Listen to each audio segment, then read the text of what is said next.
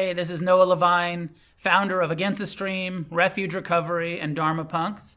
Thanks for tuning in to the podcast. I hope you're enjoying the Dharma. Together, may we create a positive change on this planet. If you feel moved to leave a donation, there's a link in the show notes. May our paths cross soon. We'll have a period of meditation. I'll offer some instructions, and then we will discuss the 5 precepts. So find a way to sit that's relaxed, upright.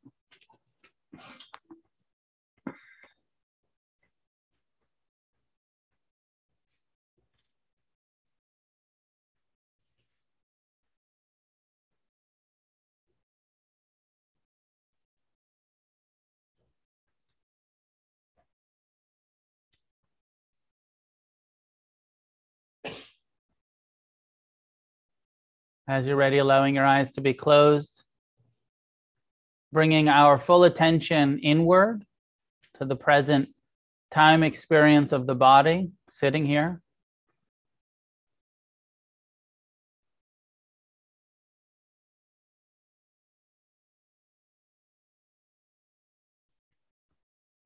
As you tune in to your physical sensations, scan for tension in your body, and where you find tension, try to release it.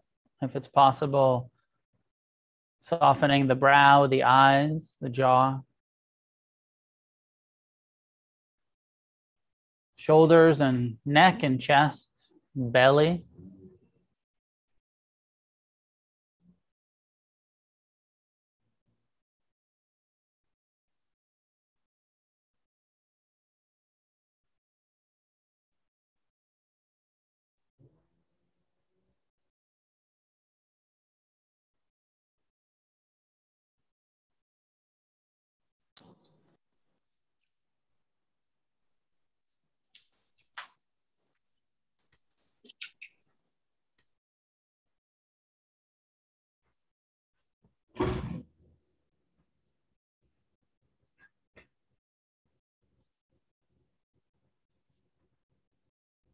Mindfulness is present time awareness of whatever's happening, including the sounds,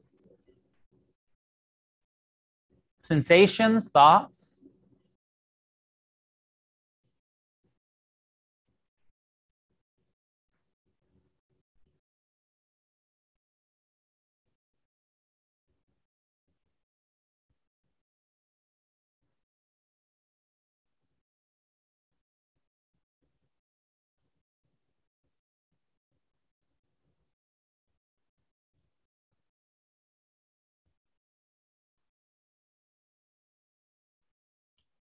It's often good to begin with a simple focus, mindfulness of the breath, letting everything else recede to the background, the sounds, the thoughts.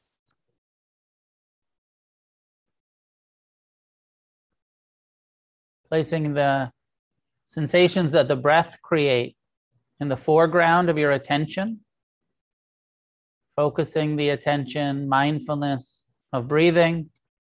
The Buddha's simple, straightforward instruction, breathing in, know that you're breathing in. What allows you to know the breath, to feel it, to receive it. Breathing out, know that you're breathing out.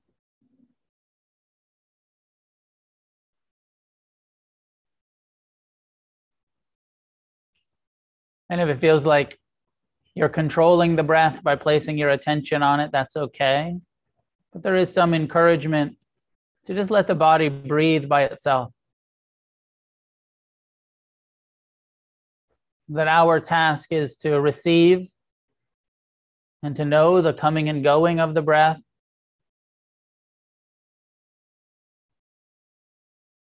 As we allow the body to breathe its own rhythm, whether deep or shallow, long or short.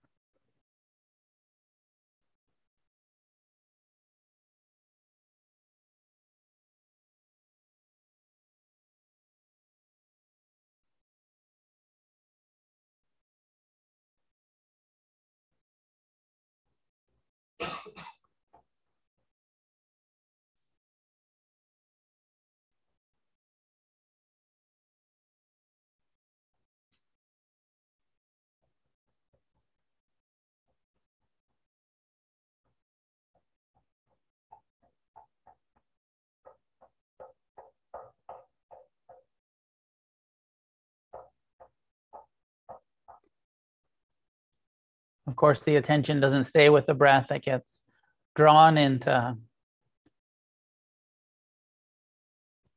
thoughts about the future, the past, hope or fear, fantasy.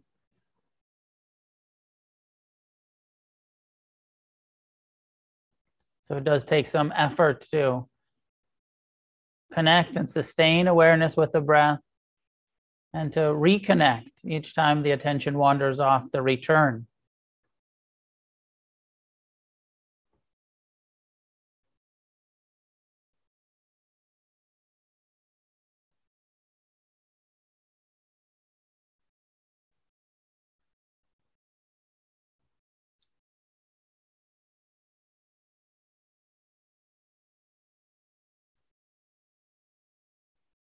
In the introduction, I was talking about renouncing, refraining from certain behaviors like killing or stealing. And part of meditation, especially this initial practice of mindfulness of the breath, is also renunciation, refraining from indulging in the planning mind.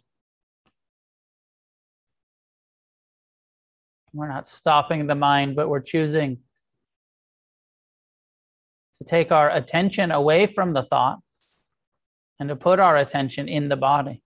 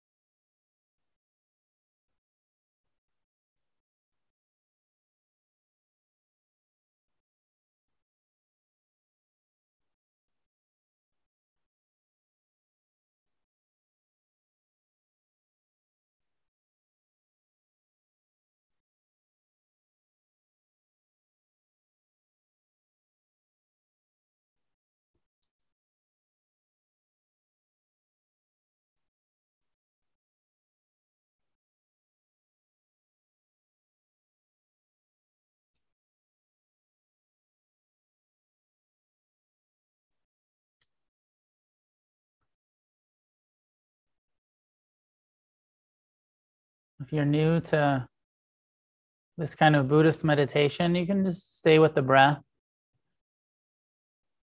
It's a very important initial skill.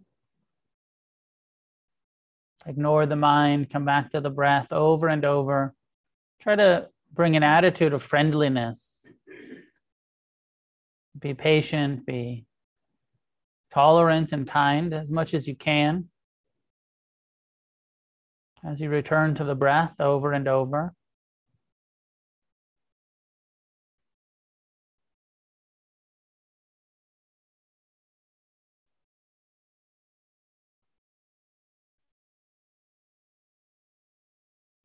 The Buddha's instructions are much more holistic, encouraging us to bring our whole being into the practice of present time awareness. We can't ignore our mind forever. The encouragement to turn towards, observe your thoughts. Know these are plans or memories, hopes or fears, cravings or resentments. To pay attention to what your mind is doing.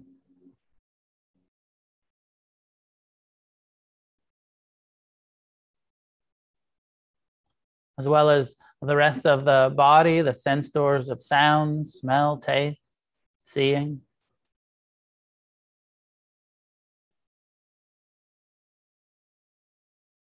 And the emotional content that the body feels and the mind generates.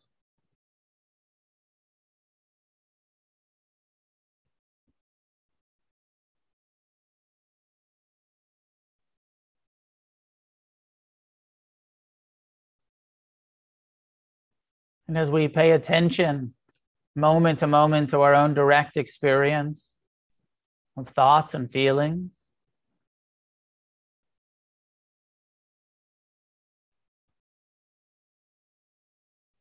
we become aware of many things. The impermanent nature of sensation and emotion and thought becomes clear. Whatever is arising is passing.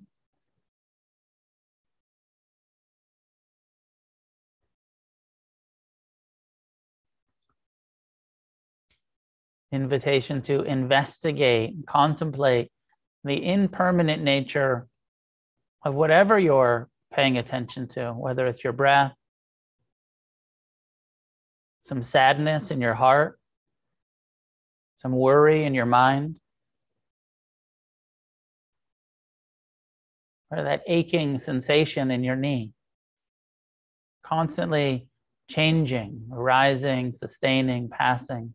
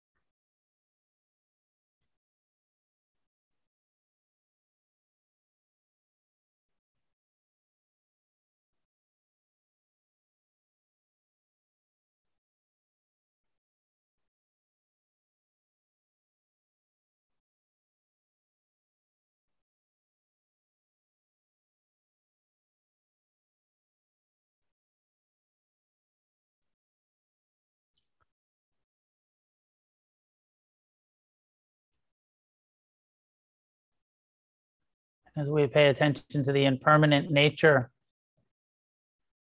of reality in the body and the heart and the mind, it also becomes clear that some of the experiences that are arising and passing are perceived as pleasant. There's a friendly and likable nature to pleasant experiences.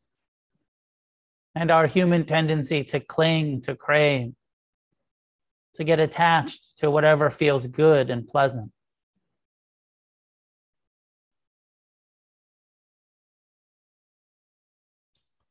Our tendency to create suffering for ourselves, even around that which is pleasant.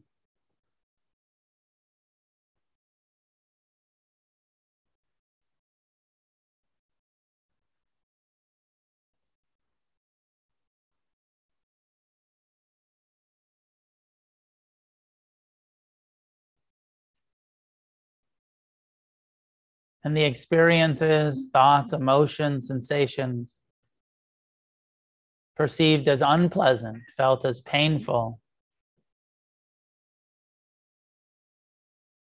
our tendency to meet with anger or fear, resistance,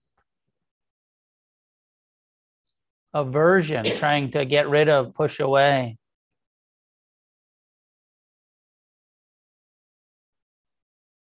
Turning what is painful into suffering. That extra level of anger and fear on top of what's already unpleasant.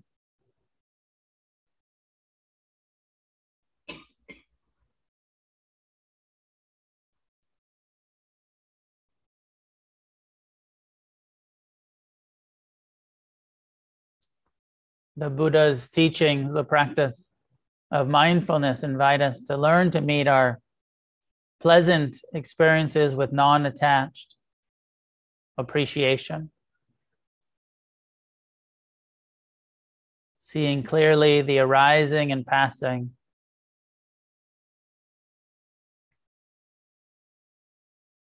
And to meet our painful experiences with compassion, with mercy. First, by simply sitting still, learning to tolerate discomfort without running from it.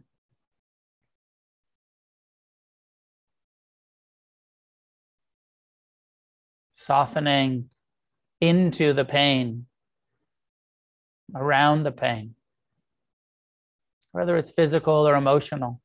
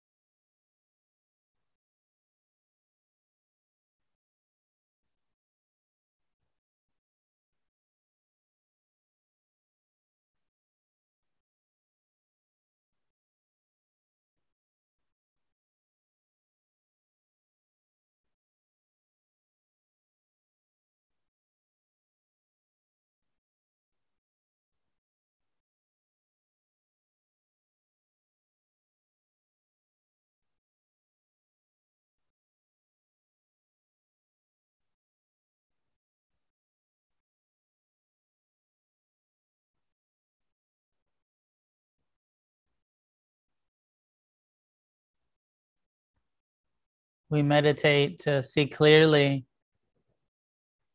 what is arising and passing through the heart and mind, what the body is experiencing.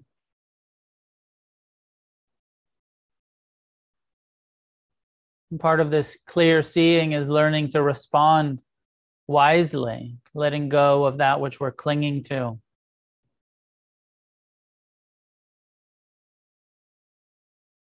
Inclining the heart and mind towards mercy and compassion, towards our own pain and the pain of others.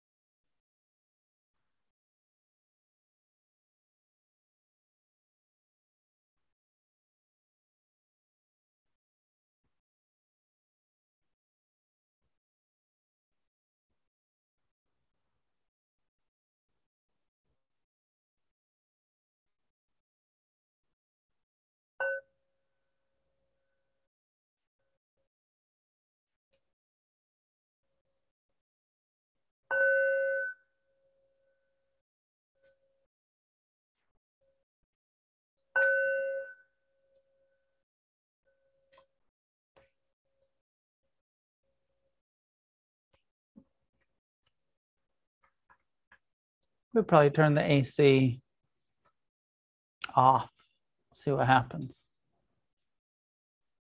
It's often a little too cool or a little too warm in here.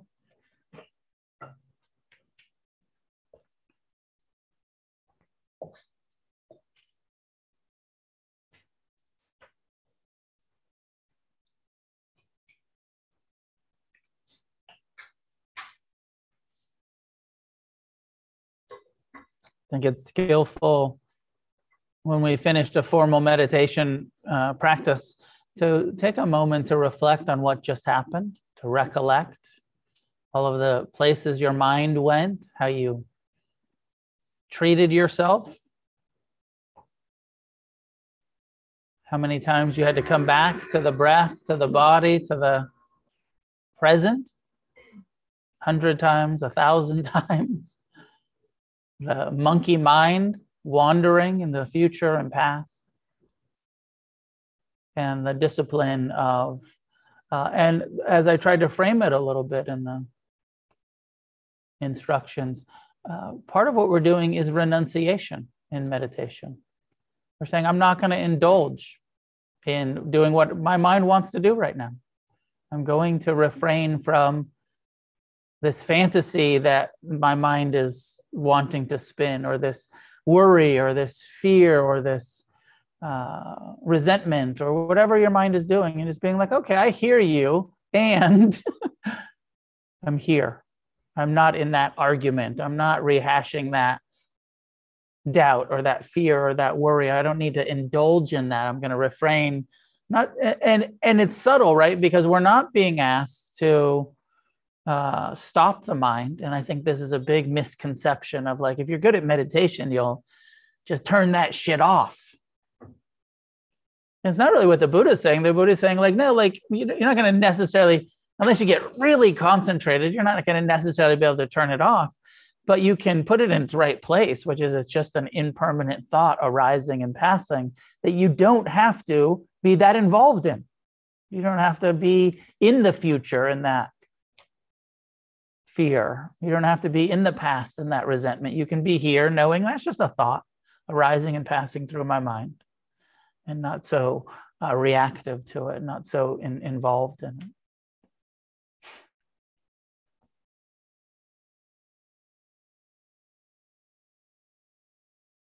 Renunciation is a central part of the Buddha's teaching. If you're interested in really taking this path to the full potential, and not just, also sometimes I ask people like, well, what's your motivation? So many people are meditating. Millions of people are meditating. It's so cool to meditate. It's all over Instagram. But what's your intention? And if your intention is like, I just want to meditate, get a little bit of relaxation, just a little, I want to just be able to ignore my mind for a few minutes. Like, that's cool. Like, I don't want to completely diss it. Like, there's a place for stress reduction. There's a place for, sort of secular mindfulness tools in psychotherapy. Like, there's a place for it, for sure. And, it's not what we're doing here at Against the Stream. We're teaching, here's what the Buddha taught. Here's the path to liberation. Here's the path to awakening, not just a little less suffering, no suffering, not just a little less stress, freedom. And so the Buddha was quite clear. And of course, it's a rigorous, it's not a sort of like casual thing to say, I'm going to try to end the suffering in my life. It's a serious commitment. And the Buddha said, if you want to do this, it's possible. It's really fucking hard. It's not a direct quote from the Buddha. But, the reason he said, the reason I call this place Against the Stream, because that is a direct quote from the Buddha. He said, you have to go against your own human nature to get enlightened. You have to rebel. It's really hard. Like our survival instinct, our craving, our aversion, our wanting to indulge in everything pleasant, wanting to avoid all of the unpleasantness. And even if you look at these 5 precepts of like, well, why do I sometimes kill or steal or lie or cheat or get loaded?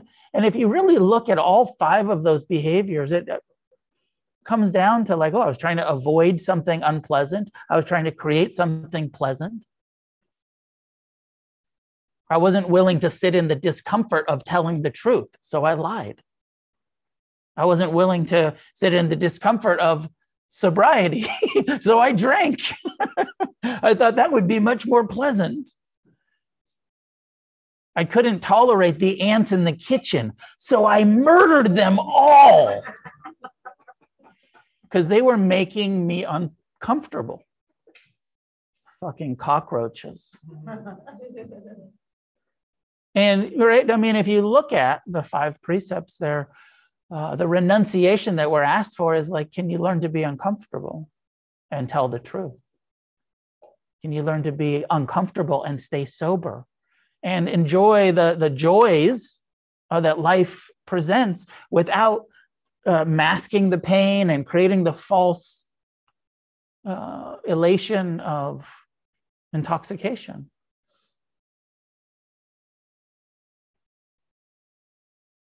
So it's really quite serious, the task at hand, because we're not wired that way.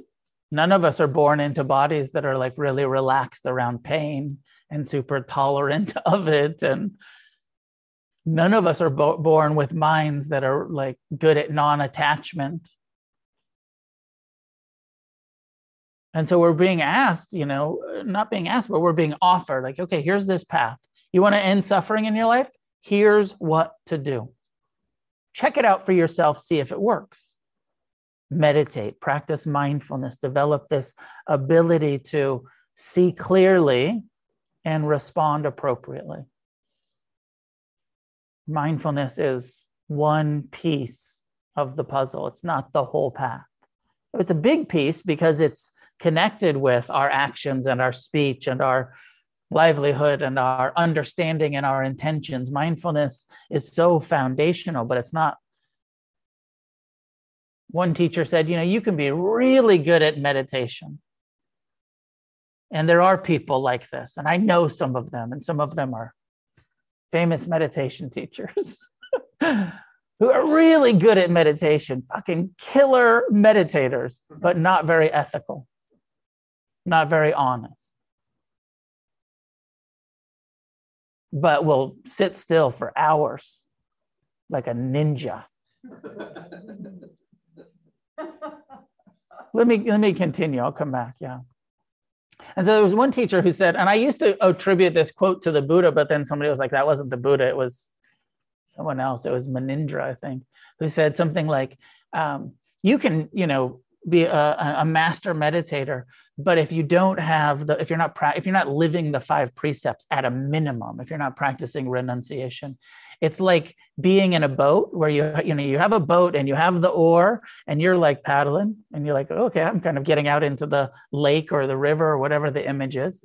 But you don't realize at some point that you're not making any more progress because you're tied to the dock. And you're out there just sort of like, and at the beginning, you're making a little progress, right? Because it's a long rope. And you're kind of going. And then at some point, you don't realize, like, fuck, I'm just keep meditating, but I'm not getting anywhere because I keep lying and stealing and cheating and doing bong hits every morning.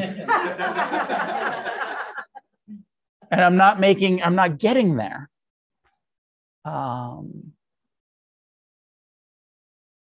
And so I like that image that you can only go so far with your meditation practice if you're not getting really serious about also your ethics. And then there's the other side, right? There's people who are so fucking ethical, but they don't have much wisdom because they don't meditate. There's people who are honest and sober and don't lie and cheat and steal, but they also are just self-centered, self-righteous people that don't have any wisdom of impermanence, and they don't understand the nature of reality. They're just sort of like uptight, honest people and tell you the truth all the time, which is, not a terrible thing, but doesn't necessarily mean wisdom. And so the Buddha's teaching the Eightfold Path, we break it down into wisdom, ethics, and the meditative discipline, sila, samadhi, panya. Sila means ethics, and it's a central part of it. Samadhi means meditation, panya, wisdom. So focusing on the ethics tonight as a necessary part, not a kind of, it's not optional. It's like the precepts are optional for you, like the way that we teach it in the West, we're real relaxed about it. Like here's the 5 precepts if you care to indulge. But that's not really, it's not what the Buddha taught. The Buddha was like, no, if you want to do this, this is what must be done. It's up to you if you want to do it or not. But, if you're not going to do it, you're not going to get free. So if you want to get free, this is, here's the offering. Here's the path to freedom.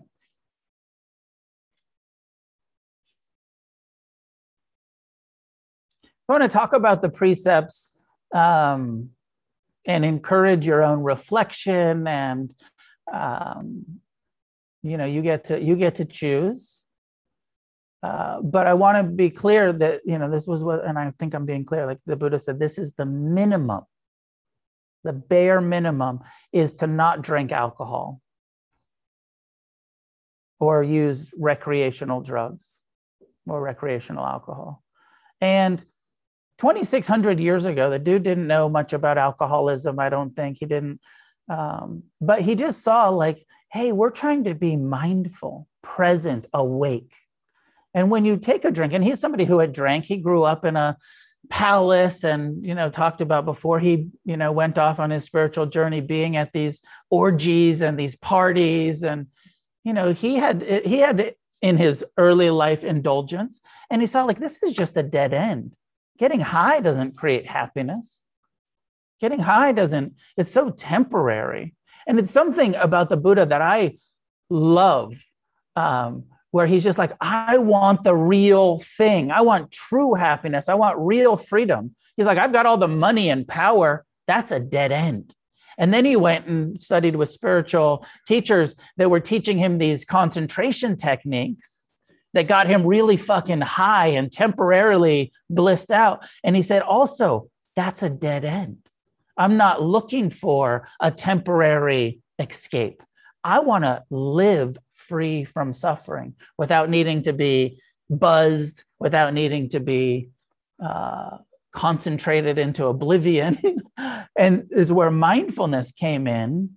And he's like, wow, here's something that I can do. But it's only possible to do it with a clear mind, free from recreational. So this is the precept. For whatever reason,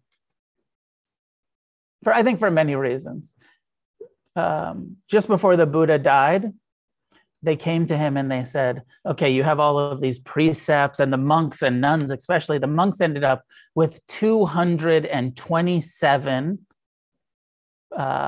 precepts, practices of renunciation, 227 things that you cannot do as a monk, right? So we're just saying don't do 5 things. If you become a monk, you have to add, 222 to our 5 things that you cannot do as a monk. And they live their life in that level of renunciation. The nuns got even more rules, I think 327. Do you remember? 331. 227, right? For men? 227, 331? Yeah. The nuns, for some reason, got more rules, patriarchy, give the women more renunciation than the men.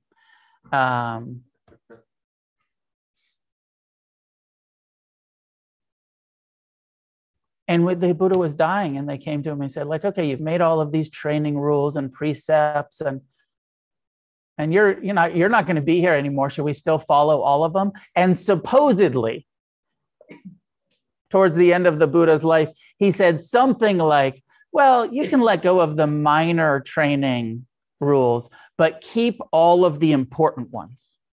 And then croaked and never said which ones were important and which ones weren't. So, of course, pretty quickly, people said, that precept around drinking alcohol, that's not an important one. That's a minor one, right? So it's okay to meditate and on ecstasy. It feels killer. It's great. Actually, I'm even better at meditating when I've done 3 shots of sake. Smoking some weed makes my meditation so good. And so really quickly, and schools of Buddhism, as Buddhism went to the north and became, mixed with Taoism and Confucianism in China and became Zen, Chan Buddhism, as it went to Japan and mixed with the Shinto religion and their kind of samurai culture, pretty quickly, the 5th precept was optional and started to be, and in Tibetan Buddhism is the newest form of Buddhism, only been around for 1,000 or 1,200 years, and Theravadan Buddhism about 2,600 years. And in Tibetan Buddhism, it actually became a thing where oh no, not only is it okay to drink, alcohol is part of our rituals, some of our spiritual Buddhist empowerment ceremonies. We're going to drink alcohol.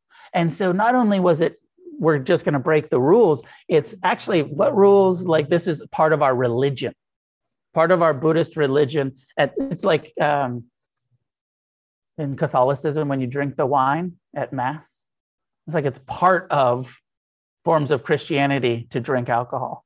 It's part of forms of Buddhism, Tibetan Buddhism, to drink alcohol.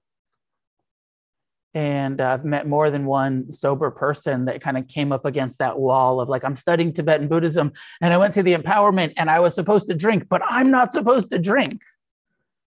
And so it can be quite confusing because the Buddha's teaching was it's never appropriate to drink if you want to be free from suffering. It was really quite clear and over in the Buddha's early teachings.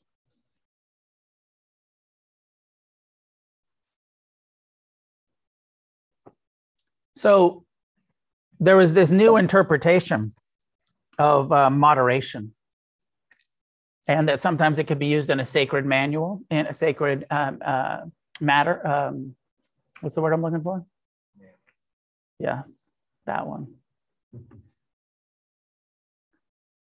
And then in America, the founders of almost every school of Buddhism were like, especially the Westerners, were like hippies who were like found Buddhism through psychedelics and through, like smoking weed. And so the fifth precept has been very optional in Western Buddhism. My teachers, my father, Stephen Levine and Ram Dass and Cornfield and Goldstein and Salzburg and, the rest of the Jubu law firm of Jewish Buddhists, we're all stoners, right? We're all like psychedelic cowboys. And then they came and started teaching meditation retreats and we're like, that fifth precept, optional. Moderation is okay. Psychedelics are okay. Wine is fine. Weed is fine. And because because that's how they were living. And so they created a whole tradition of people, of Western Buddhists who aren't practicing the precepts. And then in Zen, it's fine to drink alcohol. And we have this history of alcoholic Zen masters. The big Zen teacher in Los Angeles in the 60s and 70s died of alcoholism. You have Chogyam Trungpa, died of alcoholism, who the founder of Shambhala Buddhism.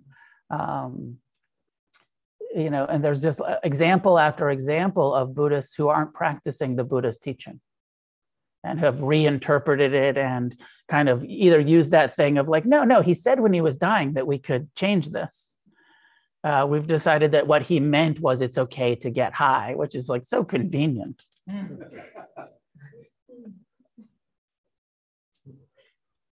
Or even this interpretation of in moderation, right? We have 5 precepts.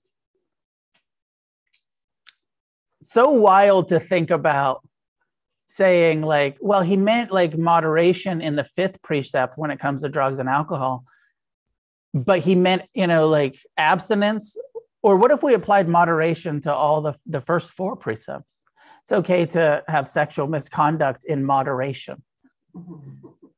Once in a while, as long as you don't go too crazy, you can cheat occasionally. You can, manipulate occasionally.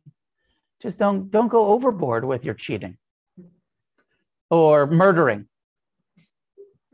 Murder in moderation.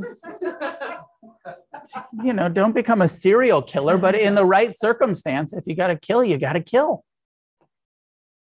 If it's at a wedding and you want to murder, have a drink at the wedding.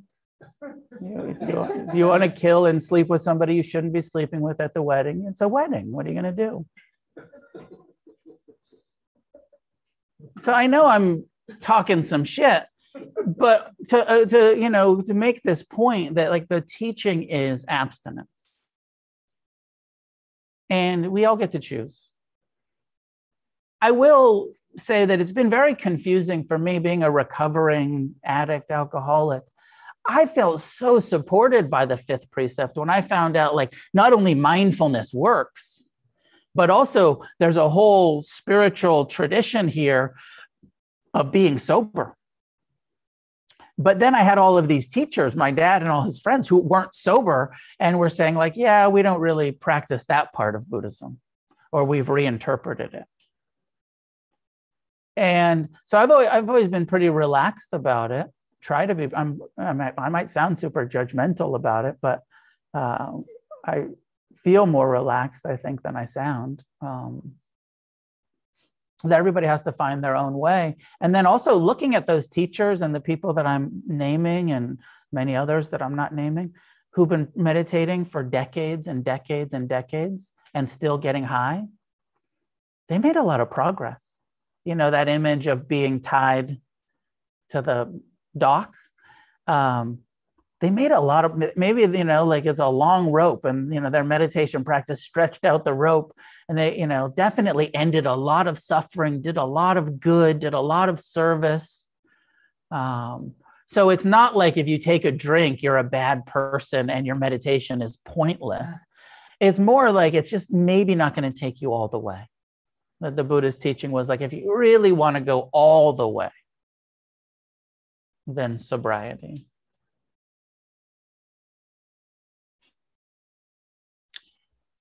Sexual misconduct. The Buddha's teaching, again, this is around karma. This is around the understanding that we all have of our craving for pleasure and how much suffering we can experience in our sexual relationships, in craving and rejection and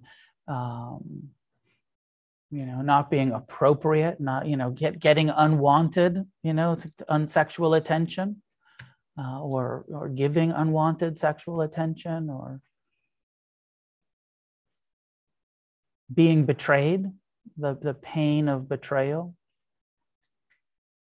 One of the ways I was thinking about framing this also is that at another place, the Buddha said the highest form of human happiness is integrity, is blamelessness and integrity, and not doing anything that you feel guilty about. And so part of the frame of the precepts is that if you kill, you're going to probably not feel so, probably have some remorse, some guilt. Hopefully you will. If you cheat, when it comes to sexual misconduct, if you engage in an inappropriate relationship, breaking your own commitment or engaging with someone else that's breaking their commitment, there's going to be some level, if you have any kind of awareness and moral compass, and you're going to regret it. You're going to feel like, I'm not in integrity. I was dishonest. And so the Buddha's mostly, when he talks about sexual misconduct, he mostly talks about cheating, breaking commitments, dishonesty.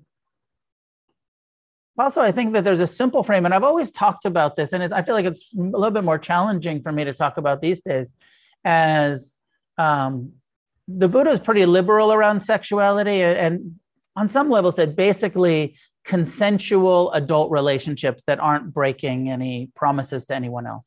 Consensual. I find, I've gone through some experiences in my personal life, and I think culturally, it's much more challenging to talk about what is consent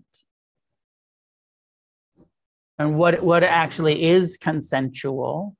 And like I am aware that the current, maybe it's more like college campus definition of consent is that it's always on the man, and it's the man's,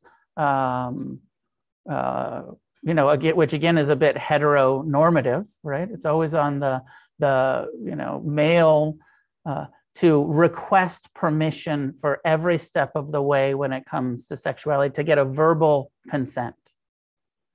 And so just reflecting on that and your relationships and your experience with consent, and do you ask for permission? Do you want to be asked for permission every step of the way when you're in an intimate relationship? So I'm not so sure that I can just frame it as consensual, because I feel like there's a lot of confusion around this term consent. And I know that a lot of women that I've spoken to say, like, please don't ask me if you can go from second base to third base. Like, you're just going to kill the vibe. But then there's other women who are going to say, like, absolutely, actually, if you do not request verbal permission, do not continue unless I've given you clear request and communication. But so I feel a bit more like it's more and more challenging to talk about. But in general, what we're saying here is that two people that are both on the same page, being honest with each other, communicating about sexuality,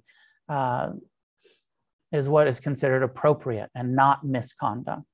And that if there's anything that's clearly non-consensual, cheating, that's a break of this precept, is non-sexual misconduct. When it comes to, I'll finish and then we can have some discussion. When it comes to stealing, often the way that this is translated is to not take anything that's not freely offered to you. And I would say offered or earned. Right? So, if you've earned it, and then you have the right to your paycheck or your, property or whatever it is. And if you haven't earned it, or it hasn't been offered, then don't take it. And this again comes a little bit from that monastic, where the monks and nuns have all of those rules. And, for instance, they're not even allowed to take food that's not put into their bowls. It's not totally offered. Like you can't even say to a Buddhist monk in the Theravadan tradition, help yourself. Like there's food right there. And I've had this experience with my teachers where I'm like, help, would you like some? And they're like, yeah, I would like some, but I can't grab it until you hand it to me. It actually has to be freely, physically offered. You can't just, the verbal offering's not enough. It has to be physically. And in order to be really clean about, we will not take anything that's not clearly offered, where it's really actually presented to us. So they can't go to the buffet. Or actually, how they do it? If you want to take the monks or the nuns to the buffet, what you got to do is you can say like, okay, we're going to the buffet, and me and someone else, we're going to touch the table and say everything on this table is freely offered to you. And then when you stop touching it, they can eat everything at the buffet. But then if I touch it again, they have to stop because I've like taken it back. It's a fun game to play with the monks.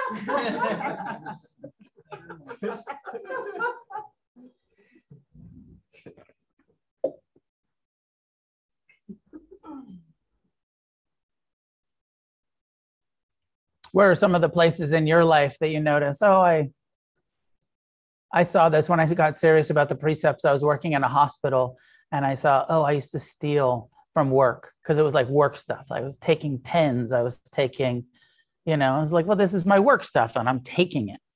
And I saw like, this is not freely offered. This belongs to my job. This belongs to the hospital. I don't get to take the masks from work for my personal use at home. I don't get to take. That's stealing. That's not freely offered. The hospital hasn't said like, hey, help yourself to as many pairs of scrubs as you want. Like, nope, I got 2 pairs of scrubs, but I've got 5 pairs at home. I've stolen all of those other 3, not freely offered.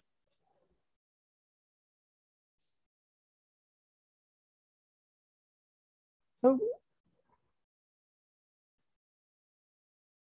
how about Starbucks or the coffee shop? I know you guys don't go to Starbucks. You only shop locally. But the coffee shop, when the sugars are out and you're like, I could use some sugars in my car for an emergency or whatever it is, some extra cups, some extra napkins. What if I got to go to the bathroom? I need a whole bunch of napkins. And it's like, well, if you want to be strict about this, the napkins, the sugars, the stirrers, are not freely offered for you to take as much as you want to do with whatever you want. They are offered for your purchase of that coffee to put 1 sugar or 2 or whatever you're going to put in that coffee that you're using at this time. And so we can start to look at how we start to help ourselves to stuff that's not really freely offered. Stealing stuff from work or from, or from the buffet. I think in one of my books and Against the Stream, I said, it's like going to the buffet where then you line, it's like, I paid $20 for the buffet, but then you line your coat with plastic bags and you're just like throwing the crab legs in there for later. And it's like, well, it was all you can eat while you were eating there, not 3 meals to take home to go. Like there's a reason there's no to-go bags from the all you can eat. And you know that, and that's why you're stealing an extra meal. Clipping the ends off your neighbor's succulents to start them at home would be stealing.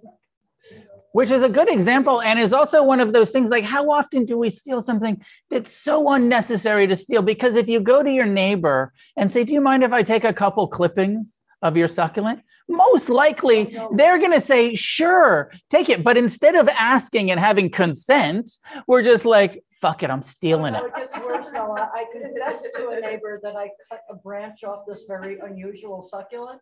And I said, I'm really sorry I stole it. And he went, oh, wait. And he ran into his garage and came back and brought me one that was already potted and rooted. Right. I said, here. And I'm like, oh, wow, okay. Confess to stealing and he's giving me one. That's nice. Now I feel really guilty. One time I got into a thing where I thought I was getting a little too uptight about my honesty. And so I decided I was going to stick it to the man by sneaking into corporate things. And there's sneak into Disneyland, fuck Disney. I'm not paying them. I'm sneaking in. I'm fucking my karma. I'm doing it. And snuck into Disneyland a couple of times. This is in my 20s. And then one time me and my friend were and it got a little slippery because then we got into the thrill of sneaking into places. And then we were let's sneak into the Japanese tea garden in San Francisco. Which is a pretty cool place. And it's 50 cents. It's not you're getting away with anything. It's almost, and one day a week it's free. And so we jumped the fence and I cut the shit out of myself, jumping this barbed wire fence to jump into the tea garden. And then that was the day of the week as we're walking out, it was free. I stole something that was freely offered. And I think I still get the karma because my intention was to steal, even though I didn't really steal. Right? Because all karma is based on intention. And so when you're trying to steal some shit that you find out was free, you still stole it.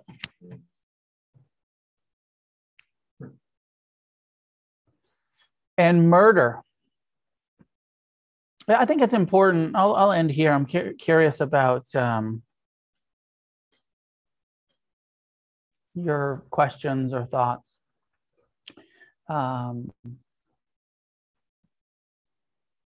It is important to make a distinction between intentional and unintentional killing. It is impossible to live on this planet, in this realm of existence that we're in, without killing. And so, we want these precepts to be something that we can actually do. It's impossible to not kill. If you drove your car here tonight, you'll probably kill some bugs on your way home. Even if you're walking in the dark or on your bicycle, you might kill some bugs on your way home. And it's not going to be intentional, but it's part of, walking around or driving around and even if you're somebody who does a plant-based diet, veganism, still, in order to produce vegetables and fruits and the plants that you live on, bugs, worms, insects, fruit flies, gnats, whatever, even in the organic, even in the best farming practices, bugs die in the production of fruit. And so just understanding that it's impossible to survive without killing. And from a Buddhist perspective, there's not really a hierarchy of life forms. Cows aren't more important than insects. Equally important. Humans, there is some level of a humanist view that, there's more karma in taking the life of a human being than of an animal, but killing is killing. And part of this precept around refraining from intentionally taking life is out of compassion, out of I want to understand that even that small life form, those ants, that fly, those mosquitoes, also have a survival instinct just like me. Now, we have human consciousness, and we have a lot more fear and a lot more attachment and self-centeredness and all of that than probably most animals, and especially small life forms.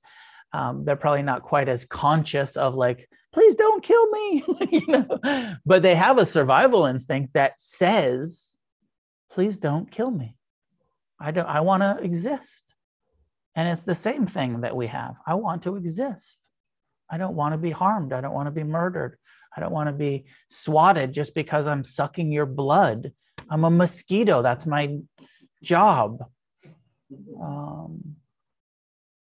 Or I'm an ant. It's not my fault that you left crumbs on the table. I'm a fucking ant. And so I'm just trying to get some food. And now you're going to murder me. Well, it wasn't, that's true. Karmically, that's an interesting perspective. I like that.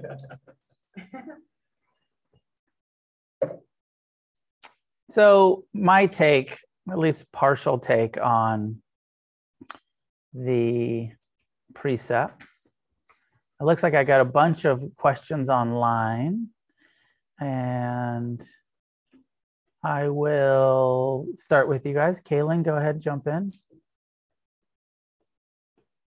You can unmute yourself. Okay, thanks. I was wondering if you had more comments on eating meat.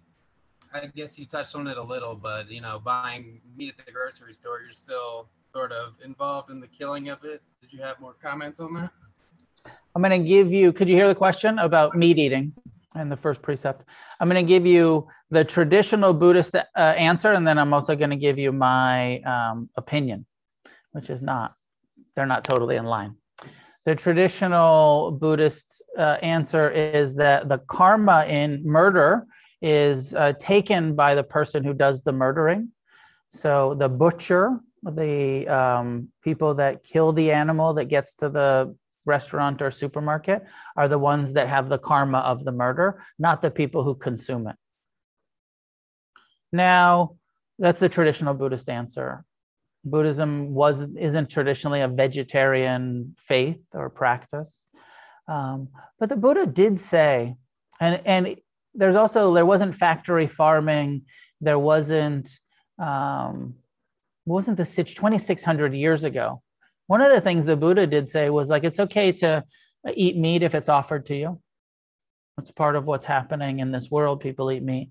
He said, but out of compassion for animals, one of the rules that he made for the nuns and monks was that if you go and you're begging and you're out and you're saying like, somebody please feed me lunch, and they're feeding you some fried chicken, then just receive it. That's what they're eating. They're sharing some with you. Eat it. No karma in consuming it. He said, but if you show up and they're like, just a minute, and they go and murder a chicken for you to feed you, you're going to have the karma of that, and you should actually refuse it. You should actually say, I can't participate in the death of that animal to feed me. So it's a little subtlety. It's a little tricky, and everyone has to find their own way with it. Technically, Buddhist perspective, karma is in the killing, but then there's this other piece. Unless you know it's killed for you, then you're karmically complicit in it. Now, in our modern system of factory farming and capitalist consumerism, you have to decide, do you feel like purchasing meat makes you complicit in the death of the animal? And maybe it's different, right, for the monks and nuns. And I've known people who said, I'm a Buddhist vegetarian, which means I will never purchase meat. Part of my renunciation is I won't pay for it. But if I show up to the barbecue or someone offers me something and it's freely offered, then I'll consume it like a monk would, like a nun would. But that I won't take the karma of participating in the killing. My own view is that when we purchase meat, we are creating some karma, that it's not a totally karma-free activity. And that if you choose to eat meat, and I'm somebody who was vegan for many years, well over a decade, and I'm not vegetarian anymore. I'm a meat eater these days. And I think that I have some karma in that, and it's karma that I choose and that I feel aware of. And I don't have it rationalized of like, oh, this is totally karma free, but it's something that I choose to do.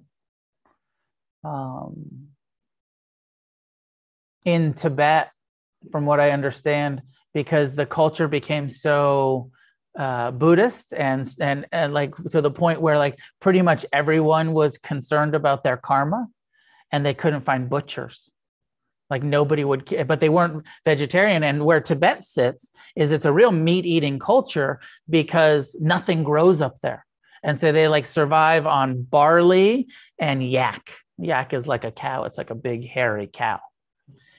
But at some point, like none of the Buddhists were like, we're not going to fucking take the karma of being the butchers.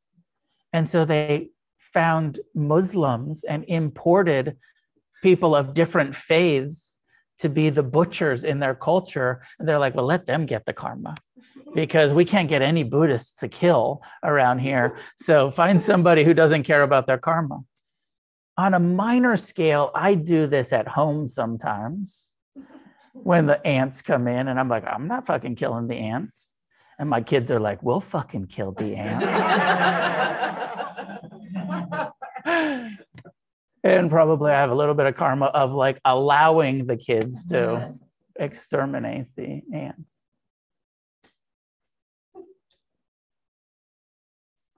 Who is next? Kat or Lee? Kat, jump in, and then Lee. Okay, really quick. Hi, Noah. Hi, Sangha. I just wanted to see if you could talk a little bit about, I know we're running out of time, but like your perspective or a Buddhist perspective of like what spiritual materialism is and how it's different from an internal refuge. Like those two phrases confuse me and what the difference is. And like if I'm doing, like I don't know if I'm being like spiritually materialistic by wanting to meditate, because you know what I'm saying? So maybe you could like tell us your thoughts on that. You know, I love the question, Kat. And since you come all the time, I think let's save it. Like maybe next week or soon, I'll do a talk on spiritual materialism and what are my thoughts about it. Because it actually warrants a deeper investigation than a 2-minute quick answer. Is that okay? If we table it and then we talk about it maybe next week or the week after? Thank you. Yeah, welcome. Before I give all the attention to the people on Zoom, is there any questions or comments here in the room? And we only have maybe time. Yeah, please. Could you rationalize lying? And I was speaking about this before, you know, lying, like business lies, white lies. You know, it's so hard to do business without saying a little bit of a lie. I mean, even a freelance artist, you know, oh, I sell this for X amount of money. Even this thing with masks now, right? You know, please wear a mask if you're not vaccinated. You know, I can't even like lie anymore. So I don't get a lot of things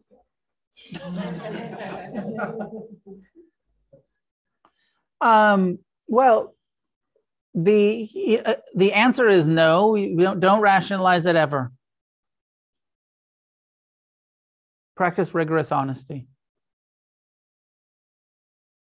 And then have the humility to know you're probably not going to do it perfect, but don't rationalize it. Don't intentionally set out to be like, you know, I'm going to lie sometimes. Set the intention to be like, I'm going to really try to be fully, rigorously honest. And then when you come up in those situations where you're like, fuck, I really want to exaggerate here. I really want to, omit, the kind, whatever it is, reflect on it, be with it, right? Use it as practice. But the intention is really try to do these things, try to live with honesty and integrity.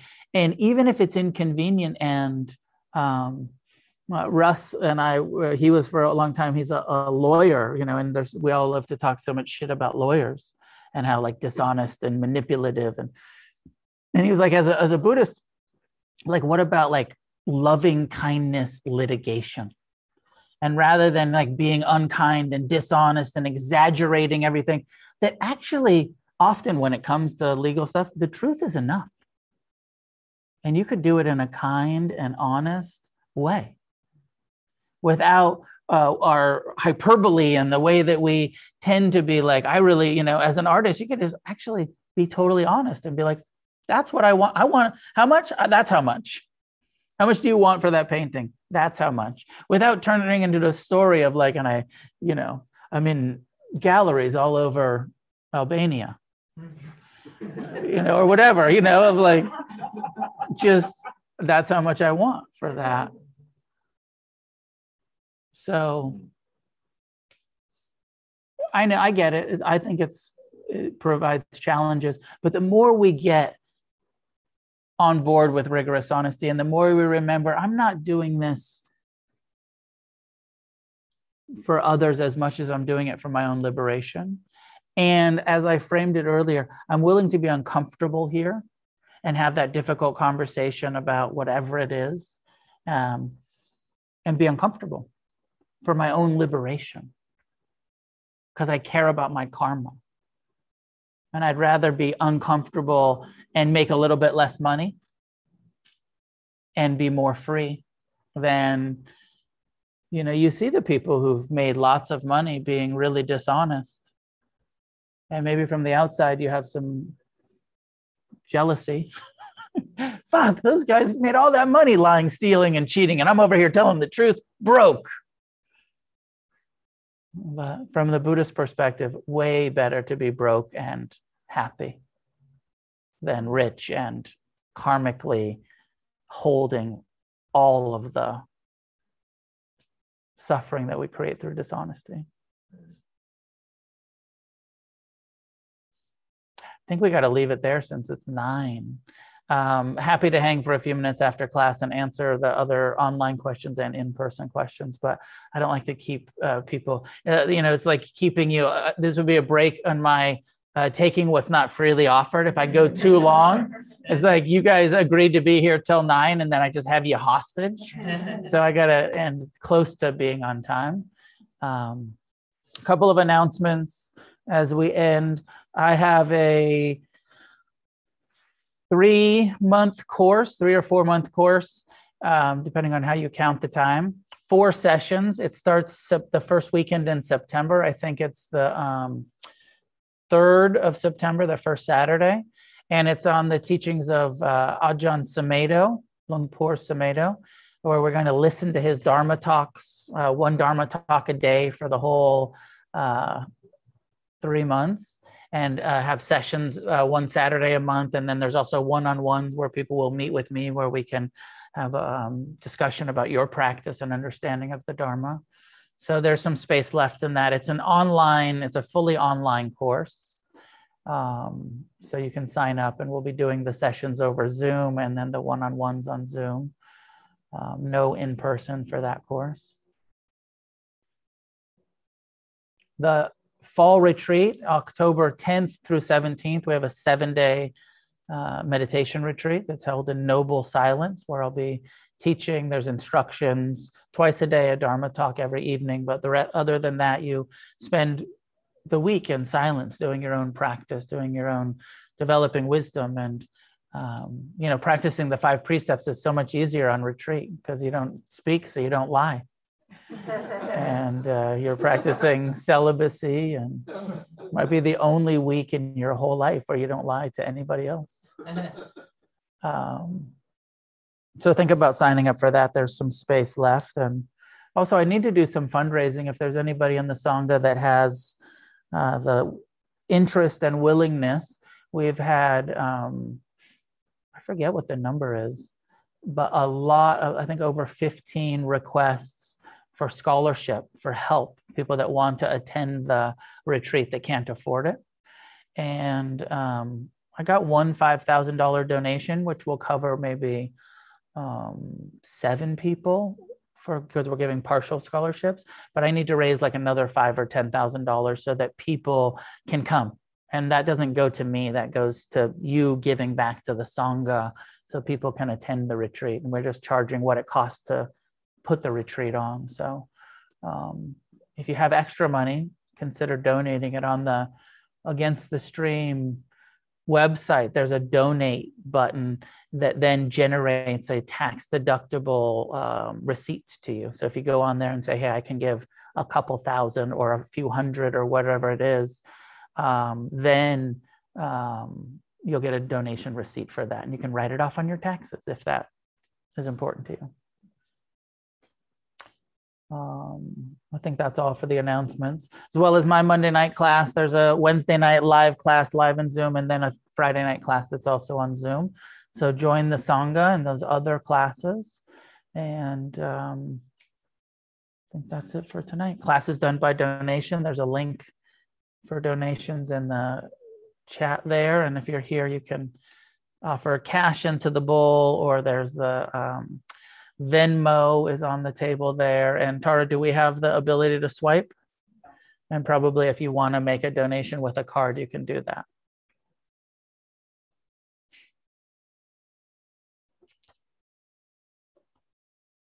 I urge you to consider fully committing to the 5 precepts,